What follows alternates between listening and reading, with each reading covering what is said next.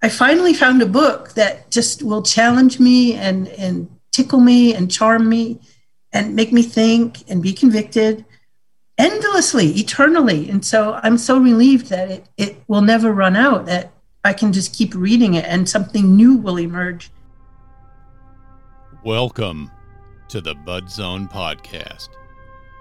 I'm Bud, your host. The Bud Zone Podcast is for, from, and by saints, our buds in the faith, to edify one another in the faith and to encourage one another to love and good works. We discuss the world, we discuss the church, we discuss the faith, we discuss truth, and we do it with the mind of Christ. Thank you for joining us. Welcome to this edition of the Bud Zone Podcast. I am joined by a special lady, a friend of mine, a dear saint, Elizabeth Prata. I want her to introduce herself, and we're going to discuss the ministry that the Lord is using her in, and hopefully have a conversation that's honoring to the Lord and encouraging to the saints. But Elizabeth, I'm very thankful for you. We've known each other for, I guess, several years now, and actually met, a couple years ago at G3? Yes, we did. And that was a blessing. We got to go talk to Justin Peters, and I mean, there were just all kinds of people. So it was wonderful. It was a special blessing to meet you. And this year, my bride is coming with me, so you'll get to meet her. And, Yay! I'll have the privilege of introducing her to you. Give us an introduction. Tell us about you. Oh, goodness. Well, thank you for inviting me to speak today. I really appreciate that. I'm always surprised. I'm not that great of a speaker, and I'm just a little shy, so I'm just grateful to be able to speak on your brand new podcast, and congratulations for that. Thank you. Let's see. I'm just a Christian lady, came to salvation late in life, age 42, and from there finished my work up in Maine, and then moved to warmer climates, as Jimmy Buffett said. I got to go where it's warm, down to Georgia, North Georgia. So we're finishing up our brutal Georgia August right now, and that's about it. You didn't move all the way where it's always warm, because at least you still have seasons there. It does get cold. You got to put a parka on every now and then. So you didn't come all the way south. It's perfectly wonderful. Even the winters, even if it gets cold, it doesn't stay cold long. So I can deal with that. Winter in Maine was just getting to me after a while. It's brutal, it's long. And so I moved to Georgia, where there seemed to be a church on every corner. This was very soon after my salvation. So I was bewildered as to which church to join, but the Lord led me there. So I joined a church, and I've been a faithful church attender ever since, growing in hopefully the likeness of the Lord. I guess I'll find out on the day. Well, it's a slow process, but you can look back over the years and say, wow, look what grace has done. Lord, thank you. And that's kind of the paradox of sanctification. It's like, the goal, Paul tells us in Romans, the goal is you've been saved to be conformed to the image of Christ. So I know where I want to go. And the closer it seems and the longer it seems like you've been a believer, the more depravity and sin you just continually uncover. So it's kind of a paradoxical thing, but you can look back over time and see, Lord, you've shown grace and you've grown me in this area, and I'm still fighting sin. I mean, it's still warfare with the flesh, and certainly spiritual warfare. So let me ask you a few questions. One of the podcast's episodes that I did was with a brother about a Bible reading plan. Do you use any kind of Bible reading plan? I do. Now, I have not been successful until recently with a Bible reading plan. I'm just sort of organic with the first years of my sanctification. I'm 60 now, so it's been about 18 years. It's been really about 16 years. The first year and a half or so, I didn't do much. I was still living in Maine, not going to church.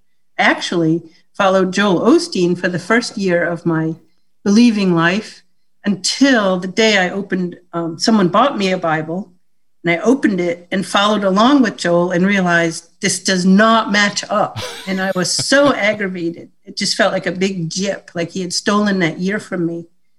And then I moved down here and got into a good church and got connected with John MacArthur, found his ministry, and it's been growing ever since. So everybody, every January wants to start a Bible reading plan. So I tried the Ligonier one, the MacArthur one, the Machine one, the other one, the Horner.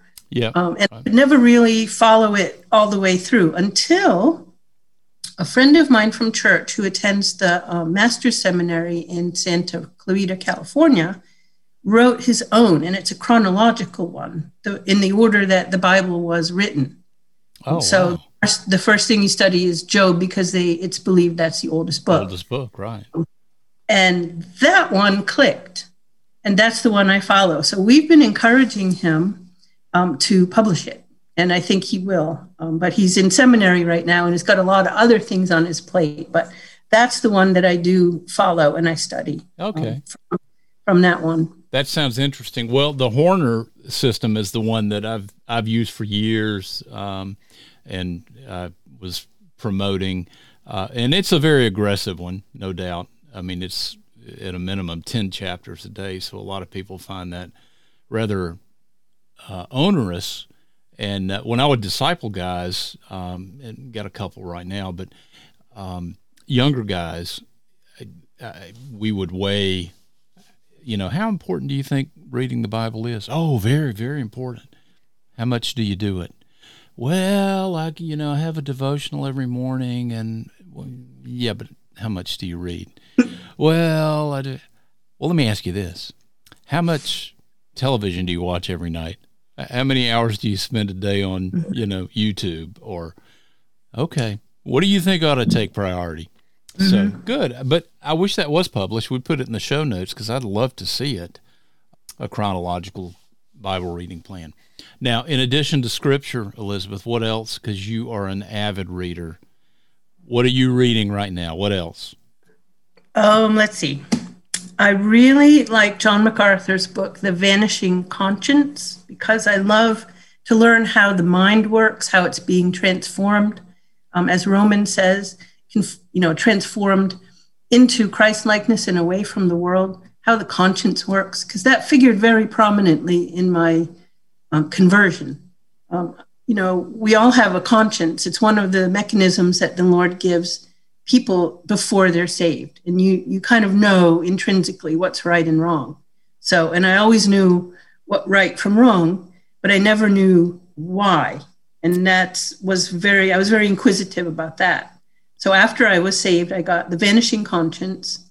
I'm reading a biography of William Borden of Yale, who ended up almost being a missionary, but I'll give away the ending. He died before he reached the missionary field, but his work for Christ still has a huge impact. And let's see, I read one of the little books from Ligonier about that R.C. Sproul wrote about the conscience. I think it's a question like, how does the conscience work? And I'm reading an old-fashioned, charming British detective book. So that's what I've got going right now. All right. I do love the Puritans, love them a lot. As a matter of fact, I grew up in Rhode Island, and that was one of the original 13 colonies. And besides the conscience, before I was saved, it used to really intrigue me about why the Puritans would leave the comfort of their home to sail a dangerous voyage on a leaky boat to an unknown land for the sake of religion. That question really, really got to me. And of course, growing up in Rhode Island, Newport, and we're close to Plymouth, we used to take field trips to Plymouth and see Plymouth Plantation and the Mayflower. And I would look at this boat and I would just wonder why. What is it about religion that drew people all the way across the ocean to land here? So that was the other thing that used to really haunt me before I was saved all those decades. So I do like to read about the Puritans, and finally I know the answer. I'm very grateful. Yeah, it's not religion; it's regeneration that prompts you Regeneration. to Yep. this. Yeah, and the persecution, and that's something that is increasingly an issue for Christians, thinking Christians in our day. There's always been hostility and always has been persecution here and there, but now we're seeing all these oppressive, anti-Christian tenets and patterns in our society and our government, and it's not hard to read and expect outright persecution. And the Puritans were fleeing that for religious liberty and the right to worship, and worship is paramount. Well, that's an interesting. I know you're eclectic, so you read a lot of different things. I see you post things about what you're reading currently, but I guess can we expect to see some writing about your discoveries regarding the conscience? Is that something you're going to be blogging about?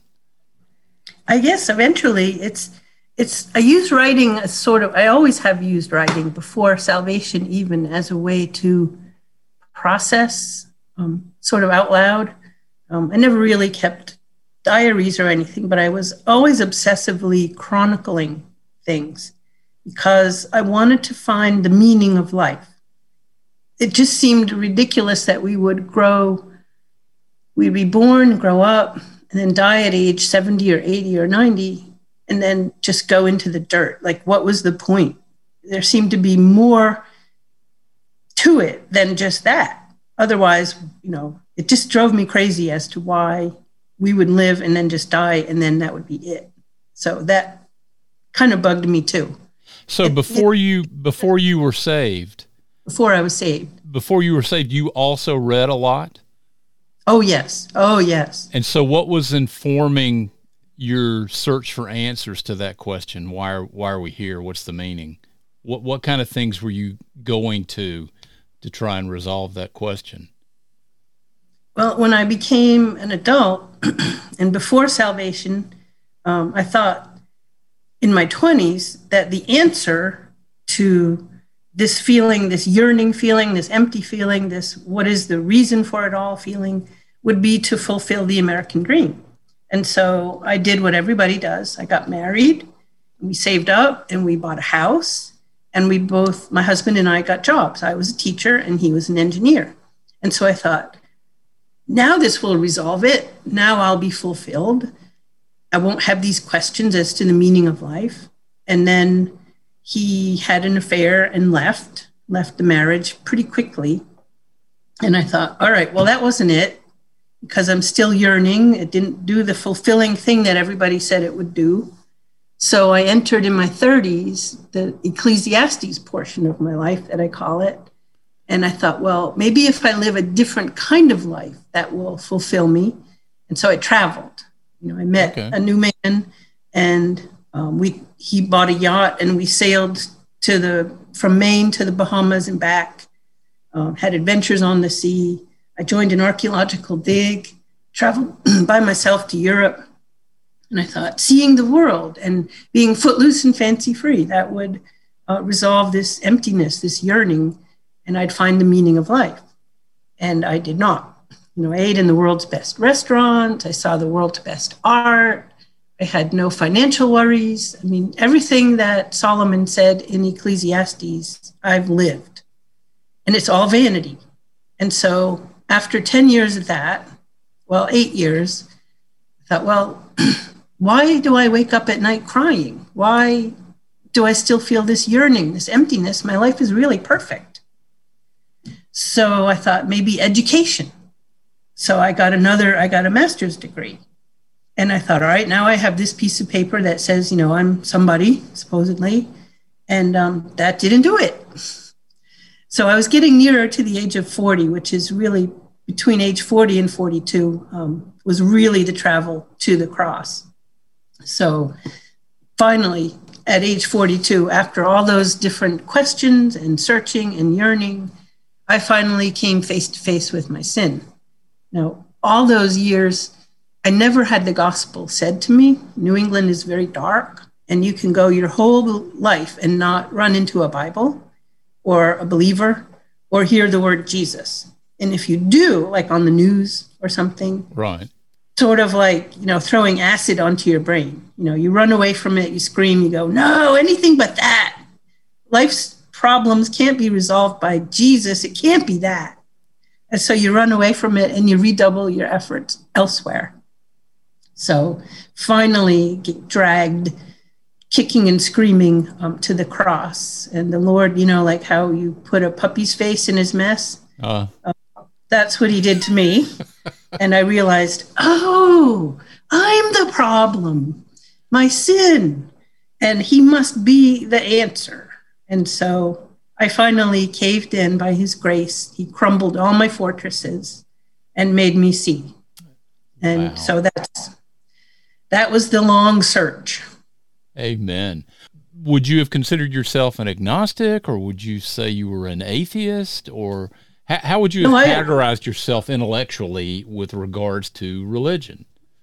As I believe there was a God, because in all my travels, like on the sailboat, and we lived in a camper van and went across the country for 3 months. It's when you live close to nature, it's obvious that this earth was made by someone. Yeah. It just is. I mean, we lived in a boat. We saw the currents. We saw the tides, the regularity. We sailed by the North Star. Why doesn't the North Star move?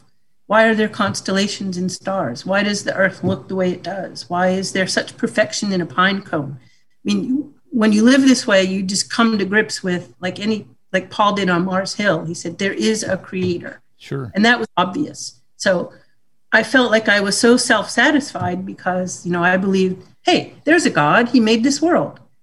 Beyond that, I couldn't get. It's, Romans, I acknowledged there was a God, but I failed to acknowledge my sin and how to get to God. But I thought I was pretty much okay by saying, maybe a deist. There's a God. He's up there. I acknowledge him. He's lucky I acknowledge him, and I go on my way. And when you die, it's just good outweighs the bad, and you're in. Yeah, like that was the other question is, if there's a God, every culture had always talked about a heaven or an afterlife. So why was that? There's Nirvana, Valhalla, the Native Americans. Why does every culture that ever lived believe in a deity and believe in an afterlife? So I believe there probably was, but that led to another question. What makes it heaven? If we all go there, why is it heaven? Because people are pretty horrible down here. And true. It just seemed to me that was not a place I wanted to go, because it's obvious that people were kind of mean and not really good. And if there was some sort of benchmark or entry bar, what was it? And once again, it can't be Jesus. It can't be the blood thing. It can't be the cross. That's just too gross and too horrible to contemplate. So then I got stuck and hung up again. And the cross is not a part of natural revelation. It can only get you so far. Mm-hmm. Absolutely.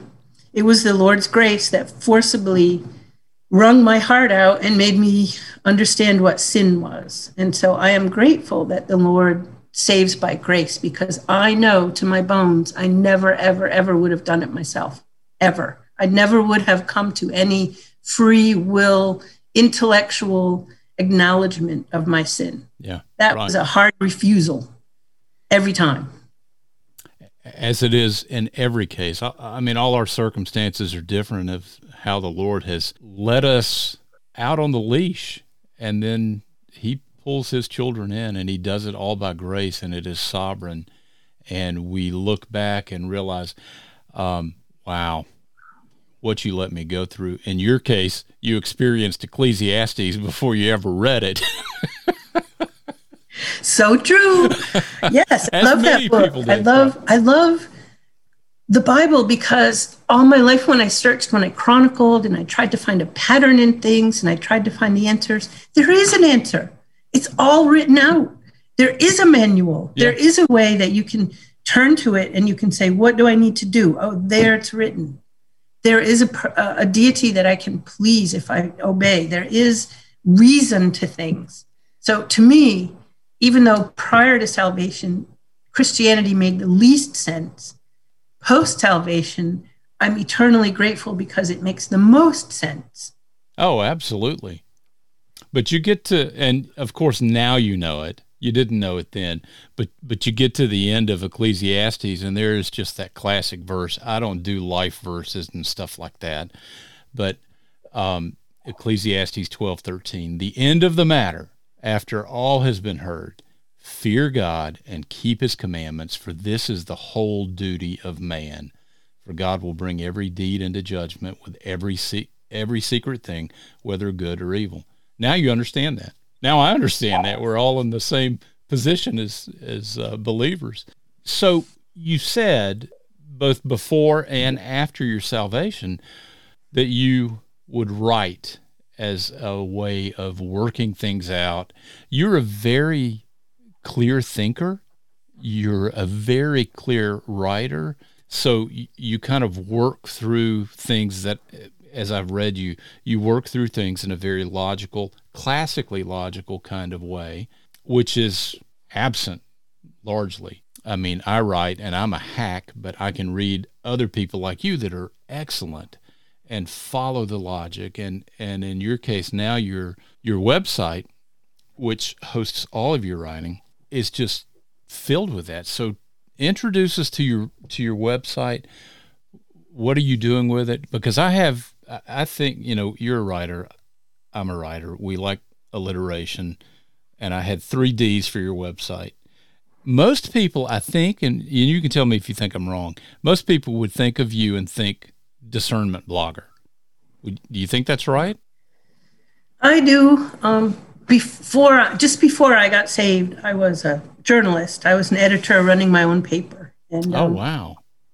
I learned through journalism classes and being around other journalists that people will always fill in a blank with a negative. And that's the same in Christianity. Whenever there's anything negative, if they suspect or if there's a blank, they always think like the worst. So people just naturally gravitate toward the more negative things, which many people ascribe to discernment as a more negative thing, which sometimes it is because you have to tell somebody that something is wrong. Yes, there's right. There's a wrong doctrine, there's a wrong teaching, there's a wrong teacher. And so that always tends to loom large, even though I mainly write theology, I mainly write encouragement, I do some series, but yeah, people think, discernment. So, okay, I'm a discernment writer. Well, whatever. You're not a scorch the earth kind of discernment writer. When you're doing it, there's a motive behind it. You're not trying to win an argument. You're trying to do what I would consider the other alliteration of D stands for discernment. In your case, it also stands for discipleship because you are trying to use this to disciple largely other women. I don't know if you're able to tell the audience of your website. Is it primarily women or is it not? Yes, but it is mostly women and on Facebook too. And thank you for the compliments about my writing too. I really appreciate that. And I think when I started being a teacher's aide down here in Georgia in 2011, my first placement was in a special education classroom. And we had some children who had autism. And I read the Encyclopedia of Autism so I could better serve the students in the class. And I realized that most likely I am autistic, and resolved some questions for me as to why I feel the way I do, why I act the way I do, just lifelong questions. My cousin is also autistic. She's kind of famous, living in a facility in Florida. And I think my father also was. So that would explain the logical mind. A lot of time you hear this mantra said that most autistic people think that the body is just good for carrying around the head. I'm very much a thinker. Elizabeth, that's spoken like a true savant. It's, it's like, yeah. Just let me think. Let me just think. Let me read and think and ponder and meditate. And that's all I've ever done. So that would explain the logic. And quite a few autistic people have a real adherence to and a cling to a sense of justice and of right and wrong. And I have that. I have always been very concerned with things being right and things being wrong. And without the moral compass of the Bible to guide me, it was sort of drifting, but I knew that there was a right and there was a wrong. I remember an argument with my mother once about a certain topic, and she just yelled at me to stop being so dogmatic. But to me, things are black and white, not gray. There's no middle semi-immorality. There's morality and immorality.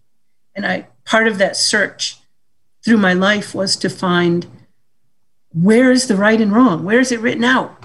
And that's the Bible. So the days when I have a hard time with what I believe is my autism, I'm not diagnosed, and it's very hard to diagnose adults, but that's what I believe. When I have a hard time, I just rely on the fact that the Lord made me this way, and the writing seems to fit the way he makes me think, the way my brain is to think. And with the discernment of all things to call out for being right and wrong, you want rightness attached to Jesus. If somebody is preaching a wrong Jesus or a wrong doctrine, that's the worst thing in the world. Right. It's not just temporarily wrong, it's just eternally wrong. And so I feel a very strong call that things should be right, not to win an argument, but because Jesus is the most wonderful person. He's righteous, he's pure, he's holy, and we should really work hard to get things right when it concerns his church and his people and his word. And that's not an easy thing. Even though we have the manual, like you said earlier, we have scripture. It's not just lying on the surface.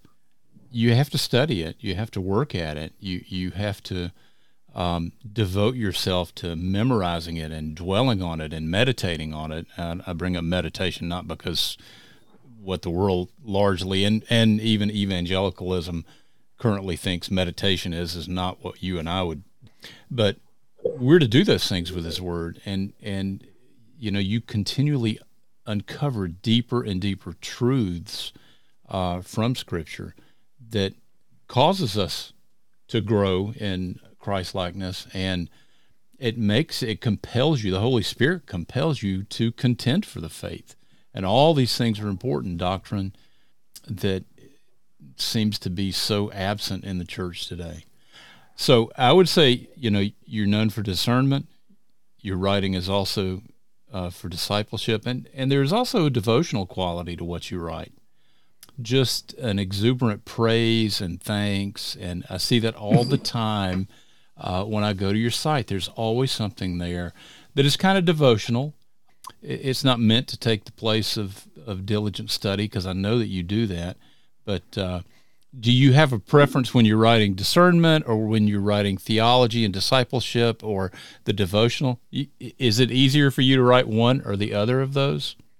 I don't know, because it just sort of comes out. And sometimes, I don't even know what I'm going to write, but, after I study the Bible. Is God speaking to you and telling you what to write?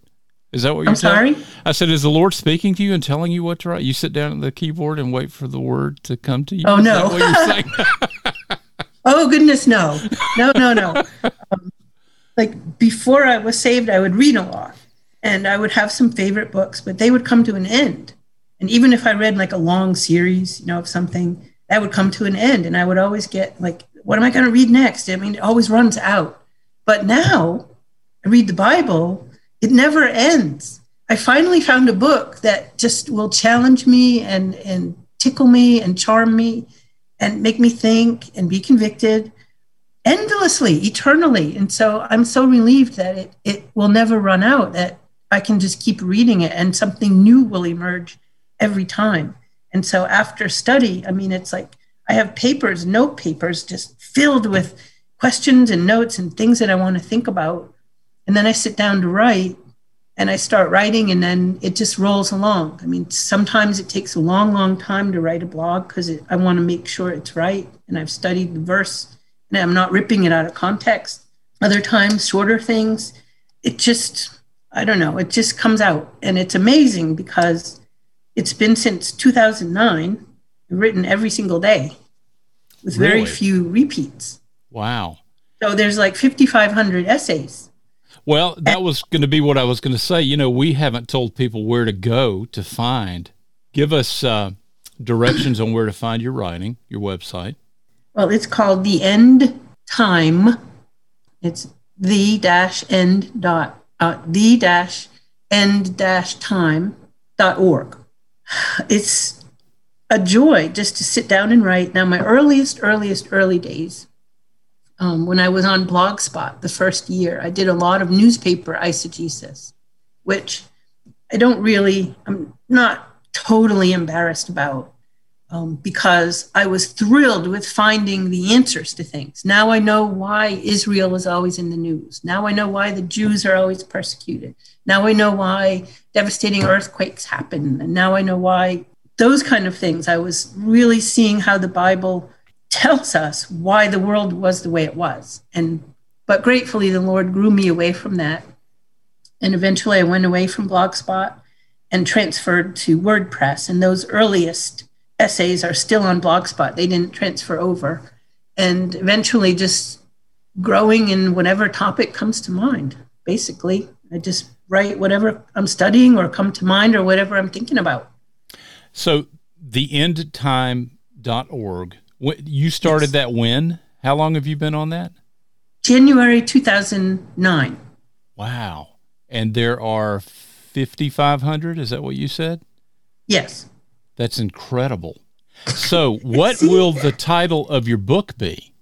That's what people keep asking me. They say, you should write about your life, or you should write about, I don't know. I am old enough to remember before blogs came along, before the internet came along. And I've always been a writer, as I said, and I tried to get things published, but the gatekeeping in the publishing industry was very, very tight, and few people could get published, like the common man. It's one of the reasons I started the newspaper. I'm like, I'll start my own, and write about civic things.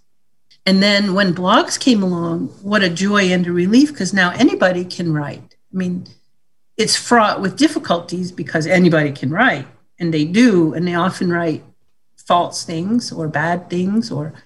But for the people like me who want to write about Jesus, it provides a wonderful platform. So for me right now, the blog is enough. I'm still working full-time, and I've got full-time church in real life too. So yeah, right. But this is a ministry for you as well as kind of just a personal outlet, and it's a blessing. I just, we will be in heaven, which you now want to be in, and you're going to discover, wow, I would have never thought that something you've done at your keyboard would have the impact on someone else's life, that the Lord would use that. So you're a blessing and you're faithful, and if folks have not found your site, they definitely need to. Now, are you doing anything else that kind of buttresses the writing work that you do? You were looking at podcasting and recording, and is that something you are doing or you are not doing? I am. You're right. When this grew into a ministry, and when ladies contact me and say they had been encouraged, or they have questions and they ask me for help, or they just need someone to reach out to, I do sit here and their tears come, because it's such a blessing and it's such an honor to be able to help somebody in the name of Jesus. Now, see, I'm going to cry again.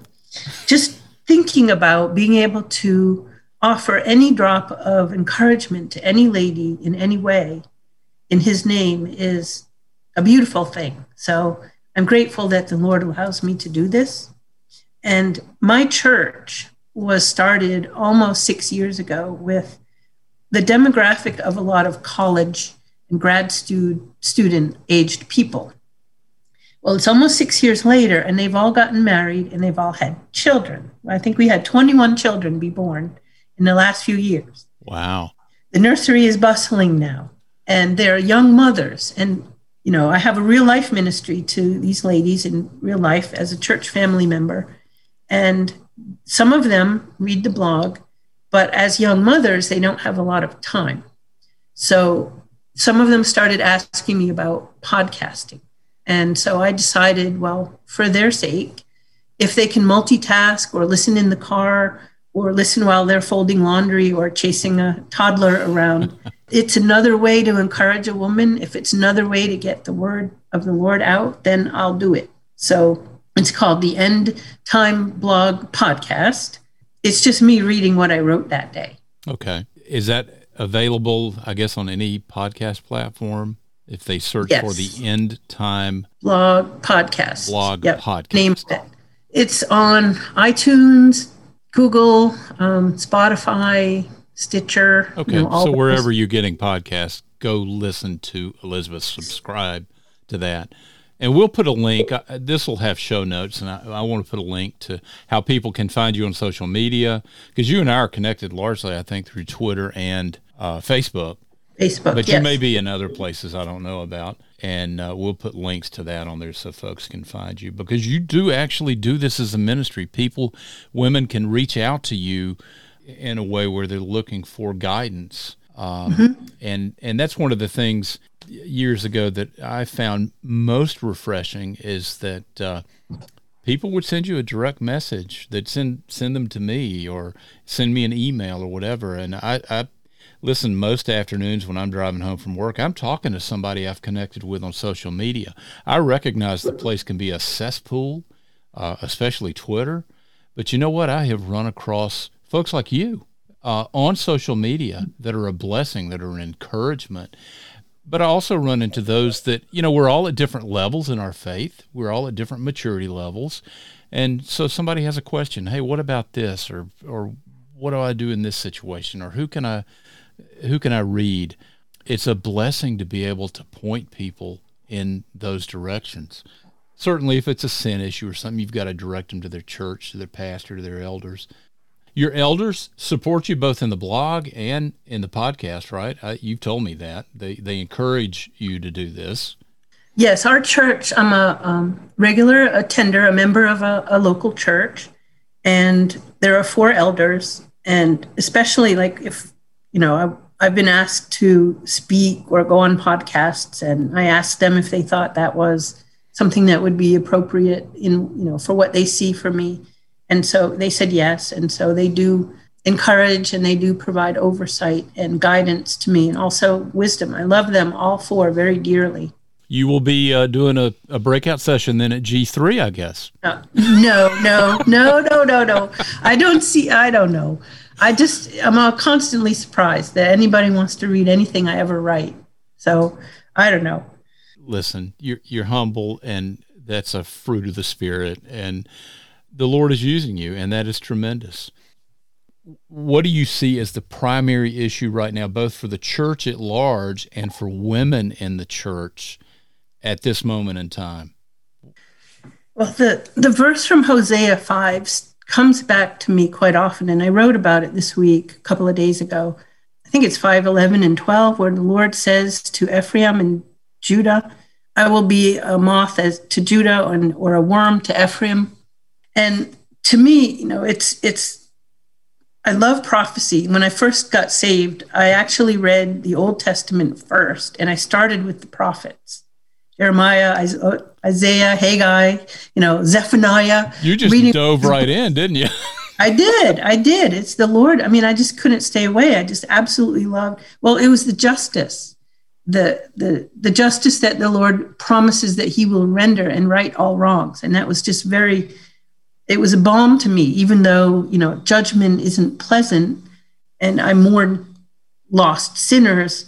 I am relieved to know that the Lord is in charge and will rectify all wrongs and put perfect justice upon everything at the end. So that was how I started. And after 5 or 6 years, I thought, well, maybe I ought to read John. Everybody says you should start with John. Maybe I should go there now. So I loved that. And where was I going with that? What did you ask me? Well, what do you see as the main issue at the moment for the church at large and maybe for women in the church right now? Okay, Hosea. The judgment we often think of judgment as, of course, the tribulation judgments, those will be very visible. And toward the end of those, the people will know their judgments. They'll still reject him, but they'll shake their fist and refuse to repent. And we know when Sodom and Gomorrah and Admah and Zeboim, there were actually 4 cities that were destroyed on the plain. That was the brimstone that came down. We know that's a big judgment. But there are silent judgments. And it's really intriguing to think that the Lord would be working in America like he did, promised to do to Israel back in the day, Hosea's day, as a moth or a worm, which silently eats away slowly in the dark until you take the garment out of the closet and suddenly it's shattered. It won't hold up. Or the foundation suddenly caves in because the worm has eaten away all the wood. That's where I think we are now in terms of judgment in America, being exposed to the sudden collapse of many of our civil infrastructures. Government isn't working, politics isn't working. The things that we're used to are suddenly not working. And the result of that seems to be really doing the mind in on a lot of women, myself included. It's been really hard to adjust to the new normal. And for a woman, especially who has children, worrying about their future, adjusting to empty shelves at the grocery store, adjusting to the difficulty of obtaining, the normal things that we need to run our home. Some women tell me that their husband doesn't feel comfortable going back to church and they feel bereft and unattached. It's just a heady whirlwind time that's devolving, it seems to me. And a lot of women are having a difficult time living and managing their homes and being calm, not irritable. I really want to minister and provide some encouragement and some reasonable theology and point back to Jesus, that there is a reason for all this, that it will turn out in the end okay. My blog yesterday was, first, to make sure you're saved, and secondly, to understand that there will come a day when prophecy will be fulfilled and it will end, and all this will end. So we just need to hang on and persevere and keep looking toward Jesus as sovereign, even though things seem pretty negative right now. It is hard for women to rejoice. You know how Paul says, rejoice, I tell you, rejoice. Yeah. Over in Romans, rejoice. It's hard to rejoice when things aren't going our way, but on the other hand, do we only rejoice when things are going well? Jesus is supreme over all that. And no matter what our circumstances are, ladies, we need to rejoice and be as John MacArthur said, the eye in the hurricane. And so that's really hard. I really feel for a lot of women, especially who have children in these days, with having to do all that we need to do and be good and patient, fruit-bearing Christians on top of it. But we do. I mean, Corrie ten Boom praised and was thankful for the fleas in the barracks. Yeah. Because it kept the guards away and she could share the gospel with the women who bunked with her. So there's always something to rejoice about. That is profound. And there is so much theological truth behind it that you could direct people in. You could go to sovereignty. You could go to, and certainly you can go to Christ. You're going to point everyone to Christ, but particularly where he says, my peace I give to you. Mm-hmm. The world has its own definition of peace. I don't think the world is attempting it at the moment, even in a self-deluded kind of way. But we have a peace from Christ in the midst of all circumstances. But the other attribute that sustains us is not only sovereignty, but also his faithfulness. He has not saved you to conform you to the image of his Son, to not care for you. And when those occasions where you need grace arise, the grace is there because he's faithful to provide that grace and cause you to persevere, because you are a means. We're all means. We're disciples here making disciples. That's what we're here for.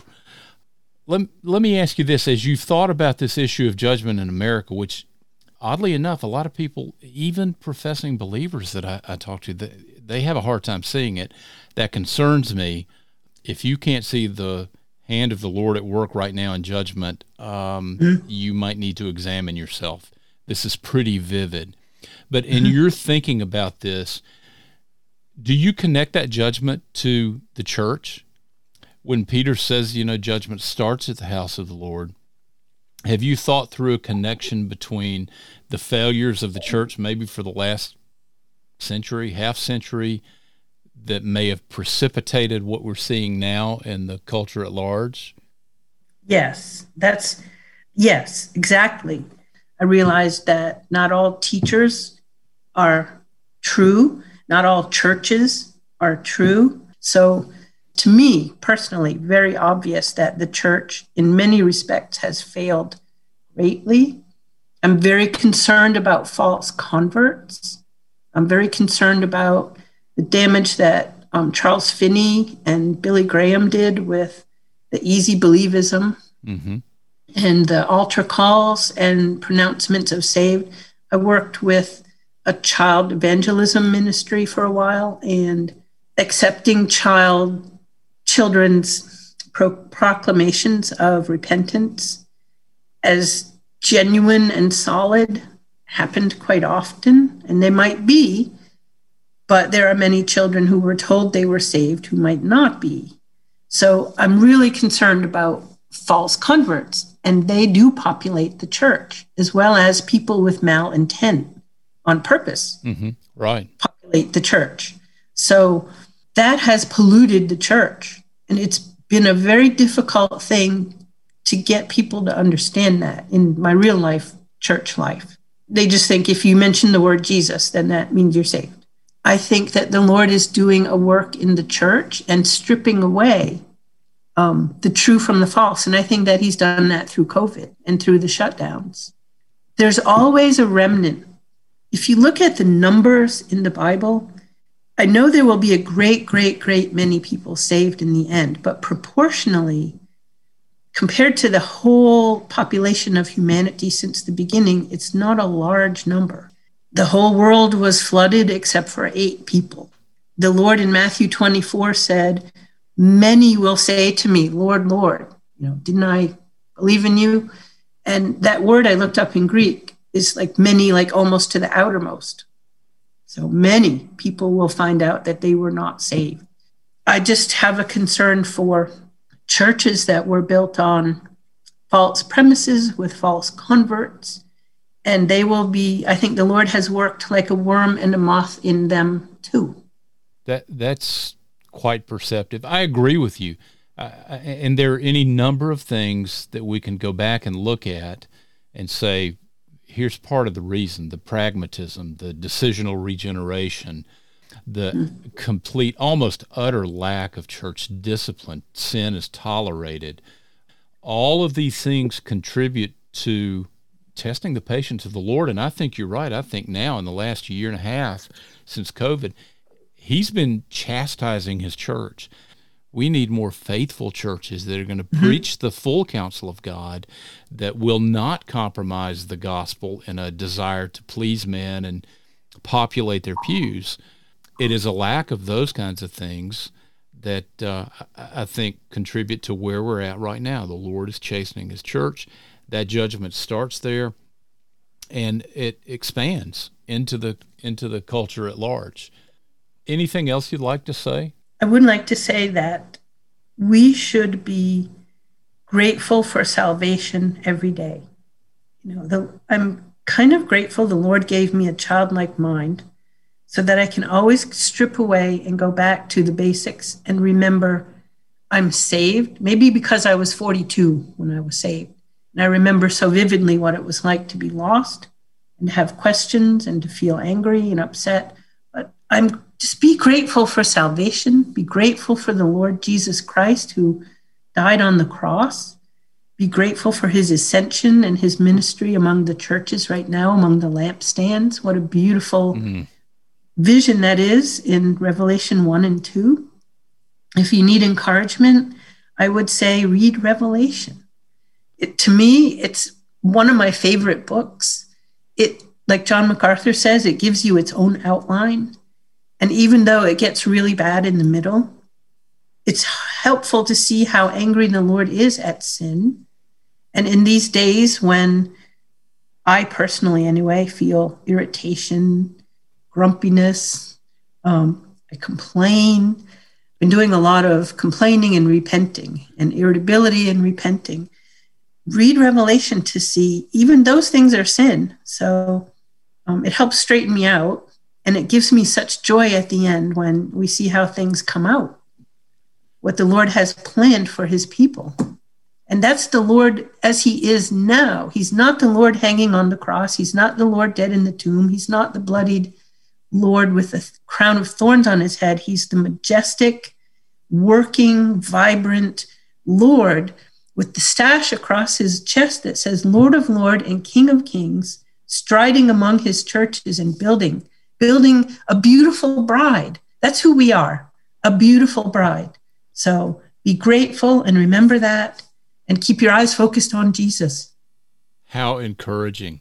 And if folks go to your website, it just occurred to me, you've got a banner up there before the title of your website that is Revelation 22:12.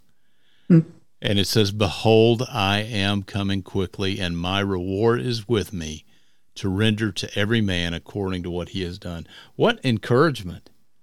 I mean, that's our hope. We have an eternal hope. We have a hope right now because of that. And what you've said is important. We need to remember, and we need to repent, and then we need to repeat the disciplines that promote godliness and faithfulness and obedience to his word. And that's tough to do. It's tough in these times, but he's faithful. His Holy Spirit compels us and provides the grace when we need it. So I'm glad to hear you repent a lot, because that's kind of like oh yes, normal. Not because I know that you need to, just that it's like such an absent concept in the church today. Oh, you need to repent? Well, I just invited Jesus in my heart. I got to be good. No, you don't understand. No, I fail daily. So but see, the gratitude is, I think, attached to repentance. I'm so grateful for salvation and grateful to know Jesus. I want to do well in his name and for his name. And I don't want to sin and do bad and disappoint him. So it spurs me on. The gratitude spurs me on to repent, because I know he will accept that repentance, no matter how many times I do it. And I can go on because he loves us so dearly. Amen. Well, Elizabeth, thank you for your time, for this encouragement. Thank you for the ministry that you're doing, the faithfulness that you've exhibited. You are an encouragement to many people. I hope that this may help 8 or 10 people that might listen to this. Go to your website, subscribe to your podcast, and pray for you. You're one of the saints that I pray for regularly, because I know how the Lord is using you, and I'm grateful and thankful to him for that. So, well, thank you very much, Bud, and bless you and bless your ministry yourself. And that concludes this episode of The Bud Zone.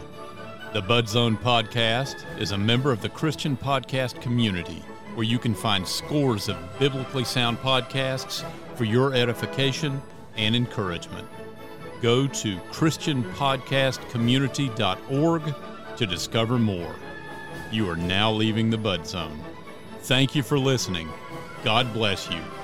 And just a reminder, no doctrines have been harmed during the recording of this show.